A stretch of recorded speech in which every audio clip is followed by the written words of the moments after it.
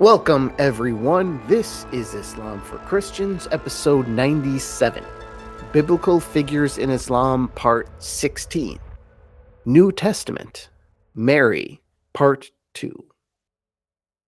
Among various Christian traditions, it's well known which Christians have the highest reverence for Mary.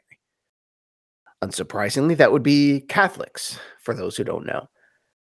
Now, Catholics are seen as extreme by Protestant sects, but the Catholic Church just has an extremely high Mariology, which means they exalt her in a way that other traditions do not. There is the famous Hail Mary prayer, which I mentioned in the first episode. And that prayer is one of the first prayers memorized by most Catholic children, if nothing else because it's so short and easy to remember. Now, that prayer doesn't contain much that Protestants would actually disagree with. The main issue would be that it's a prayer that is exalting a human being rather than Jesus, who was human as well, but also divine, whereas Mary was just a human. The point is that Mary has a different place among Catholics, and for Catholics, she is a major power and an influence in heaven. Mary has appeared to many Catholics throughout the centuries. She is just a huge part of the Catholic sensibility. The entire doctrine of the Immaculate Conception holds that Mary was actually free from original sin. Now, that is high praise indeed. Now, Catholic Mariology meaning basically theology about Mary. It is often considered extreme from the outside. Catholic doctrine insists not only that Mary was a virgin when Jesus was born, but that she remained a virgin forever, even though she had a husband. And even though Jesus is rumored, of course, Catholics and many other Christians would say incorrectly, but rumored to have brothers and sisters. Of course, Catholic doctrine holds that these people, like James, for instance, they were actually other relatives of Jesus, cousins, for instance. The idea is Mary had one child and she had sex 0 times. That's the doctrine. And among Christians, this is the highest of Mariology, the highest insistence on Mary's physical purity, so to say. But if you step outside of Christianity, there actually is a group that goes even beyond that. A group that insists on an even purer Mary, an almost ascetic version, a female version of John the Baptist, really, only better. So this group that reveres Mary so much is called Islam. Orthodox Muslims. They would contend that even Catholics are insulting the purity of Mary. Now, how? Because they say Mary had a husband. Even if he was basically accepting a lifetime of celibacy, Islamically, Joseph cannot exist. Joseph is not real. And that became the Islamic version. So why is this? Well, for one, because God's book says so, that being the Quran. But if you're looking deeper, there's a certain sensibility at play, almost an assumption that Mary was actually above being married. Mary was too good for marriage. It's funny how that sounds in English, right? Now, in a tradition like Islam, where marriage is the backbone of the sexual ethic, how could marriage possibly be a bad thing? Now, for any woman other than Mary, it wouldn't be. But of course, Mary is different. Just think about this for a second, that in a traditional society, a woman Mary being obviously a woman, would be subordinate to her husband. So, in that context, what man could possibly claim dominion over Mary? It's ridiculous, right? Mary could have a protector, but Mary herself should be subordinate to no one but God, and maybe her son at a later time, obviously. But the idea that Mary would take orders from some guy named Joseph just sounds a bit funny to Muslim ears. So that's the first thing. And then there's the second. It's a bit dicey. It's hard to talk about something that is implied but never explicitly mentioned, but I'll go there anyway. Why not? Maybe I'll dance around it a bit, but we'll go there. This is about what would usually happen between two people who were married and together all the time and living in the same house and who genuinely love each other. What would be an inevitable action that could happen between two people in this situation? Now, I don't actually want to say it, so I'm going to sort of semi chicken out here and use a movie reference because this idea, it actually reminds me of a line from the old Kevin Smith movie called Dogma. Now, warning, warning, warning. If you are a pious Christian or a pious Muslim, I really do not recommend watching this because it flirts with what many people would consider to be blasphemous nonsense. Although actually, that's probably too generous. Actually, it is definitely blasphemous nonsense. And the theological thought is on par with like the ancient Visigoths. It's not great. You will learn nothing useful. But of course, it's a comedy, not a religious statement, I think. But seriously, it does have some funny moments, but it's mostly a dumpster fire of ignorance and awful theology. And not family friendly for sure. But it did have one memorable line delivered by Chris Rock, who is playing an angel. And he gets at kind of what I've been hinting at. He said, Mary gave birth to Christ without having known a man's touch. That's true. But she did have a husband. And do you really think he'd have stayed married to her all those years if he wasn't getting, the nature of God and the Virgin Mary? Those are leaps of faith. But to believe a married couple never got down, well, that's just plain gullibility. You see that? I still chickened out. I wasn't actually going to say one word in that. That's actually, God, the older I get, that is one insanely offensive movie. But 20 years ago when you're young, you don't notice those things as much, but man, that's awful. Anyway, the idea here is this gets at what the Muslim objection is to the three-person Holy Family. And it is thought-provoking, and not necessarily in a good way. Again, my mind just doesn't want to go there. It seems wrong. So, of course, this would certainly be an uncomfortable thing to codify in doctrine. Just imagine, for instance, that you're Joseph. Let's make you the Catholic Joseph. Are you even allowed to touch your wife? Can you kiss her?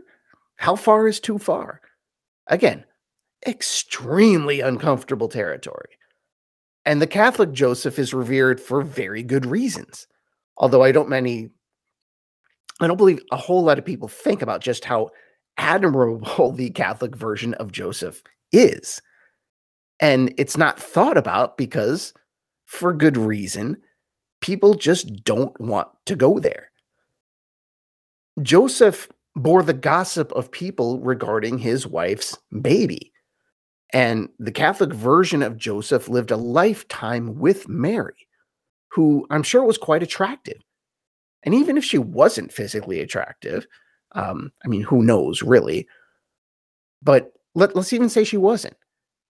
Any woman who is that pious and that kind and that wonderful and all those things, that woman would be irresistible.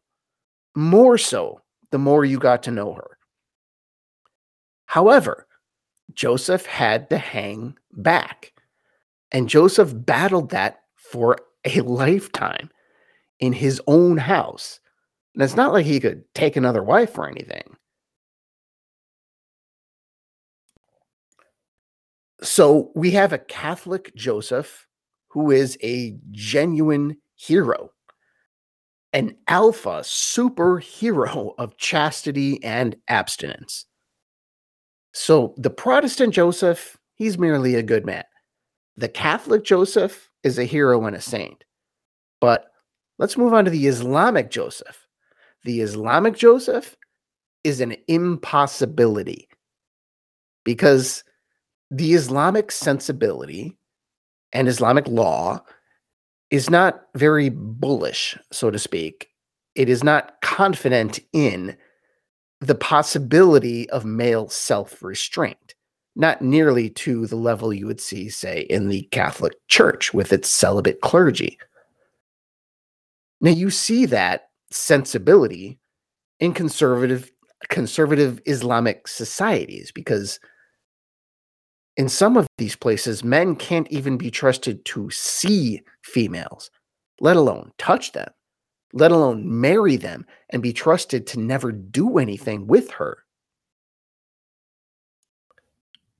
So the Islamic Mary, the pure, ever Virgin Mary, mother of Jesus, she does not get a husband. Joseph is out of the picture. And that certainly makes a 9-month pregnancy a lot more difficult, both in the material sense and in the social sense. Now, in the Islamic story, this wasn't necessarily a 9-month pregnancy. It kind of seems like it was more of an instant thing. But what I'm trying to convey here is that Mary does not have a husband. She is entirely reliant on God, which is actually quite beautiful in a way. Her experience birthing Jesus actually reminds me of the Islamic story of Hagar. I mean, really kind of the biblical story of Hagar too, but how God took care of her in the desert. And really, Mary was in a social desert on her own and dealing with the nasty gossip that would inevitably surround her in this situation, and without a husband to back up her story. So she bore all of that. And when the time came to give birth to Jesus, she went off on her own to give birth. So before we get into that more, let me just read you the sort of nativity passage from the Quran. This is from Surah 19, to the Surah of Mary, verses 22 to 26. So she conceived him and withdrew with him to a remote place. Then the pains of labor drove her to the trunk of a palm tree. She cried, "Alas, I wish I had died before this, and was a thing long forgotten." So a voice reassured her from below her, "Do not grieve.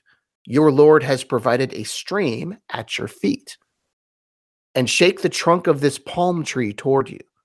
It will drop fresh, ripe dates upon you. So eat and drink and put your heart at ease.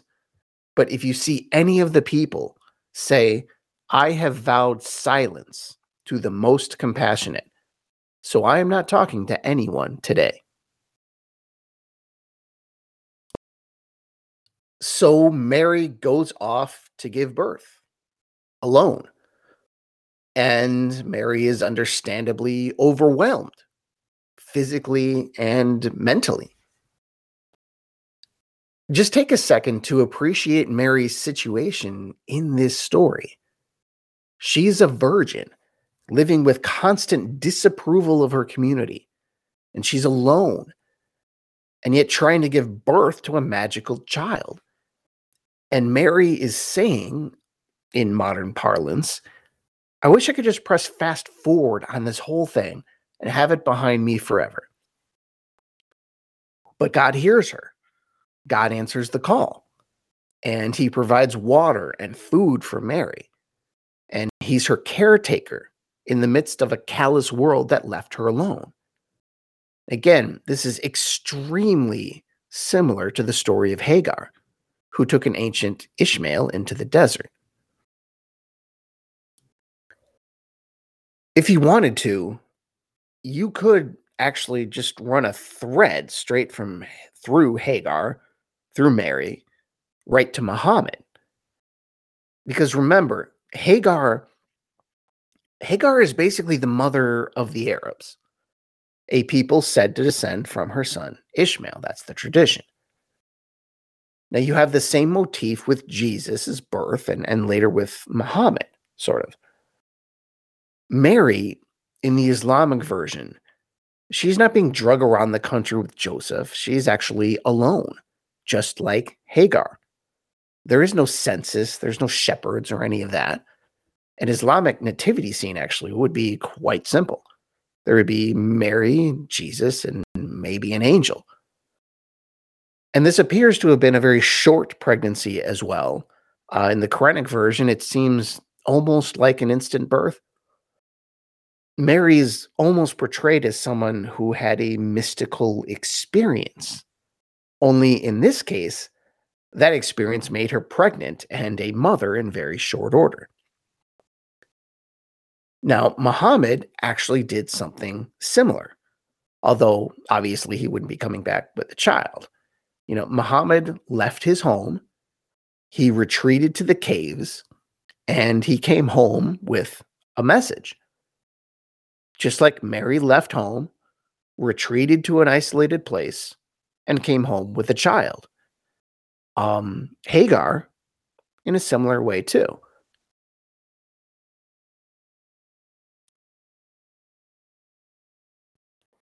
Okay, so you see the major difference between the Islamic and the biblical accounts, right? There is no manger, no magi, no decrees from Caesar, and of course, no Joseph either. In the biblical version, Joseph was many things. And one of those important things was a protector of Mary. Joseph was her shield from scandal, and his job was to legitimize her child in the eyes of the community. And this was no small thing. Remember the Jewish law. If Mary was indeed guilty of fornication or something similar, she could be stoned.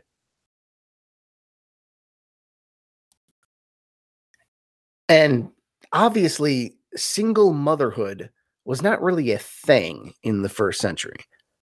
But in the Islamic version, that's precisely what we have. And you can imagine what the community would think of that. And where we left off in the Quranic narrative, Mary wasn't even supposed to talk to anyone. God gave her pretty explicit instructions.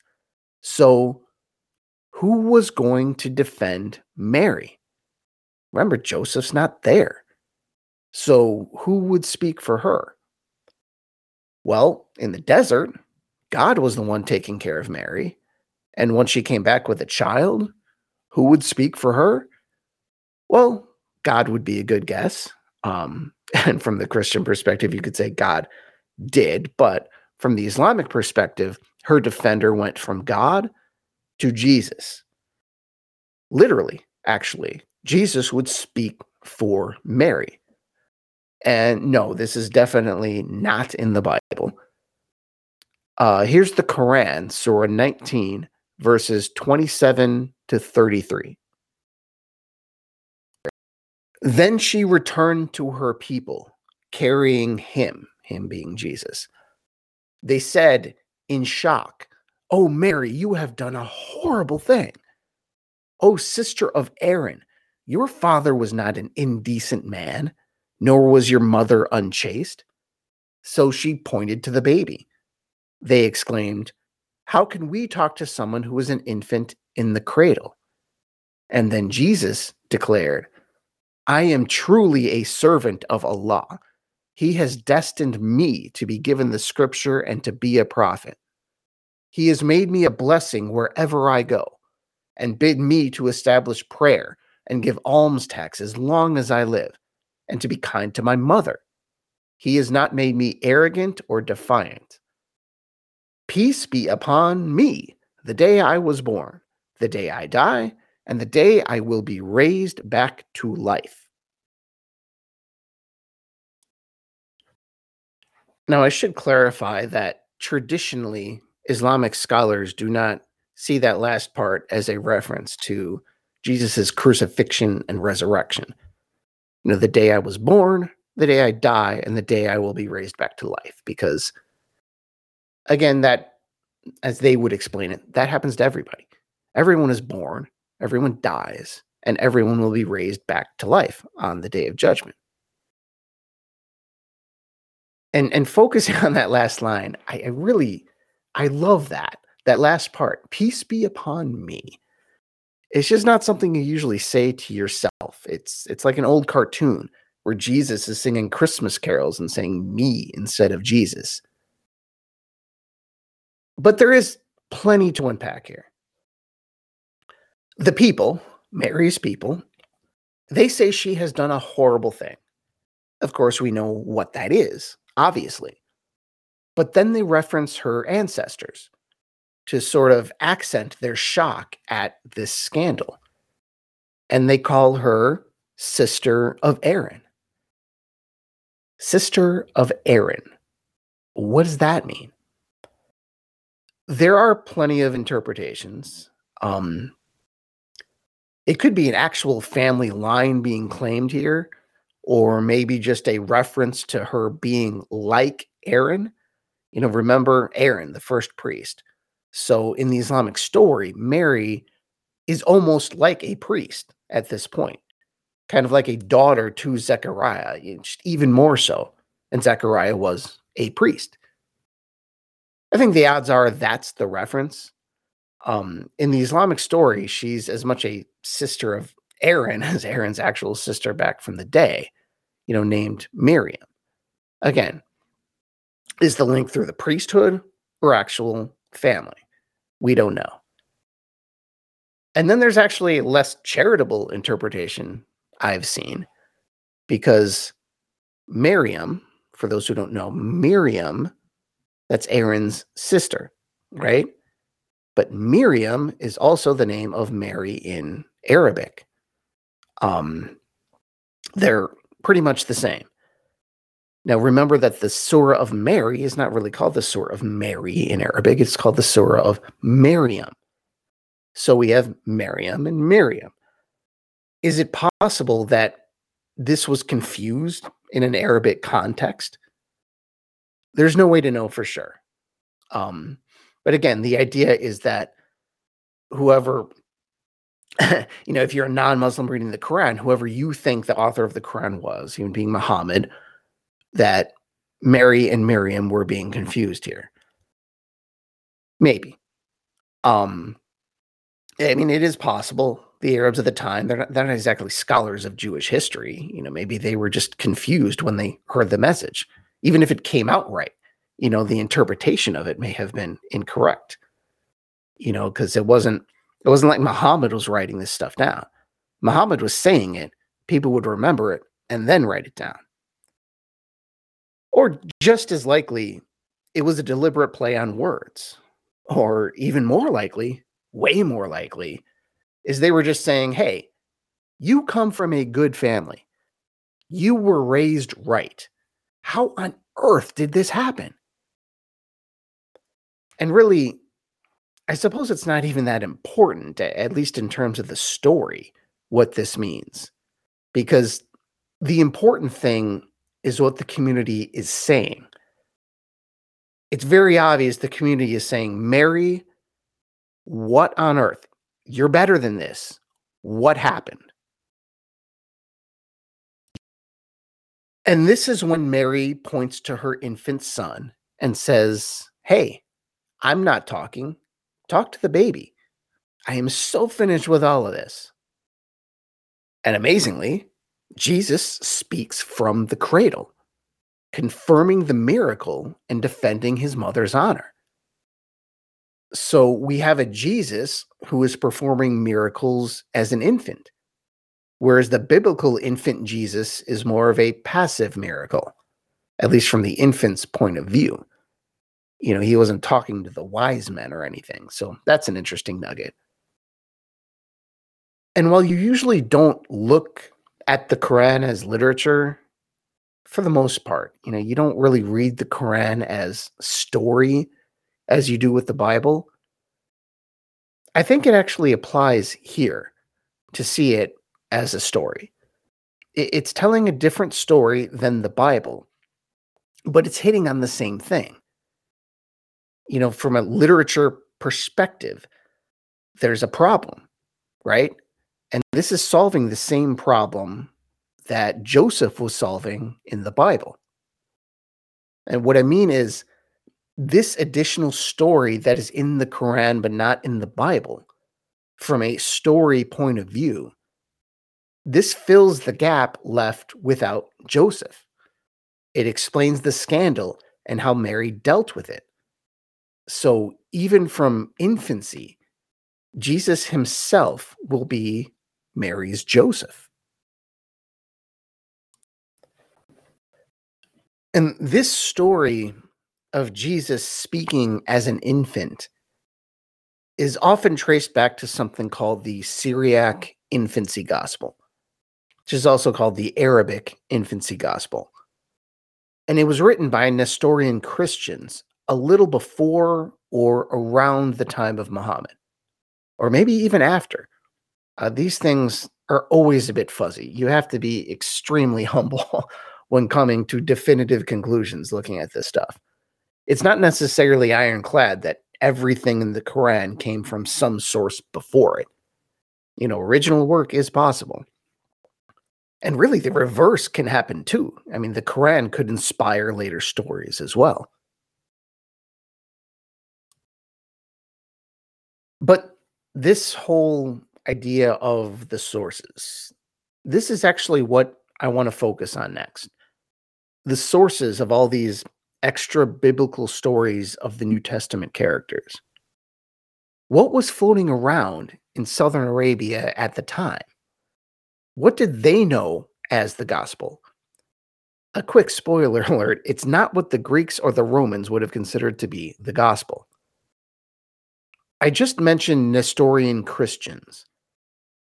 This, at least at the time of Muhammad, Nestorianism was a fairly recent heresy, and it claimed that Jesus had two distinct natures, one human and one divine, which was denying the current orthodoxy of the hypostatic union, meaning Jesus's humanity and divinity were all within the same personhood. And that's basic Christian doctrine. Even today, for almost all Christians, that's the thing, hypostatic union. But the Nestorians rejected this. Pretty much any church, then and now, would call the Nestorians heretics. But in southern Arabia, it's possible, maybe even likely, that at Muhammad's time, they probably would have just been known as Christians. Is similar to the way non-Muslims, for the most part, can't really tell the difference between the Sunnis and the Shias. It's unrealistic that a bunch of pagans would understand the difference between Orthodox Christianity and Nestorianism. Even talking about it today, it seems like a small difference. It's only a heresy because of the massive theological implications of what is being said there. Now, we know that, but would a pagan wandering through the desert at the time understand that? In Arabia, I mean, in this sort of isolated backwater, would a Bedouin get that? Even a Jew in Yathrib, would they get that? I mean, really, it took centuries for Christians to figure this stuff out. This whole area of southern Arabia, at least from a religious perspective, it was as diverse as you could get. It's quite similar, actually, to where I live now in the United States. A diverse, pluralistic, religious free for all, a factory of heresy and religious creativity, and of blasphemy and absurdity as well. And this is the religious world the Quran is referencing when giving its sermons. So when the Quran references something from the New Testament, what exactly is it referencing? We'll get to that, speculating on what the Quran would consider to be the New Testament, and just kind of dig into what is generally considered to be the source of a lot of these things, or should I say, the source is. We'll get to that. Thank you, and I'll talk to you next time. Insha'Allah.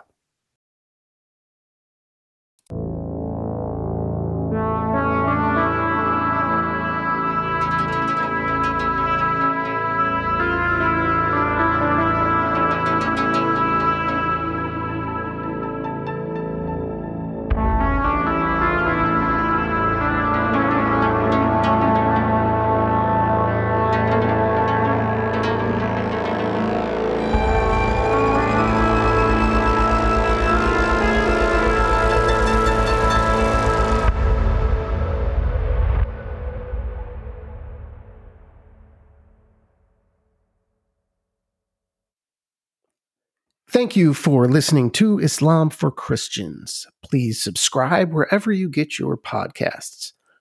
And if you want to keep this show ad-free, you can also visit my Patreon page and subscribe.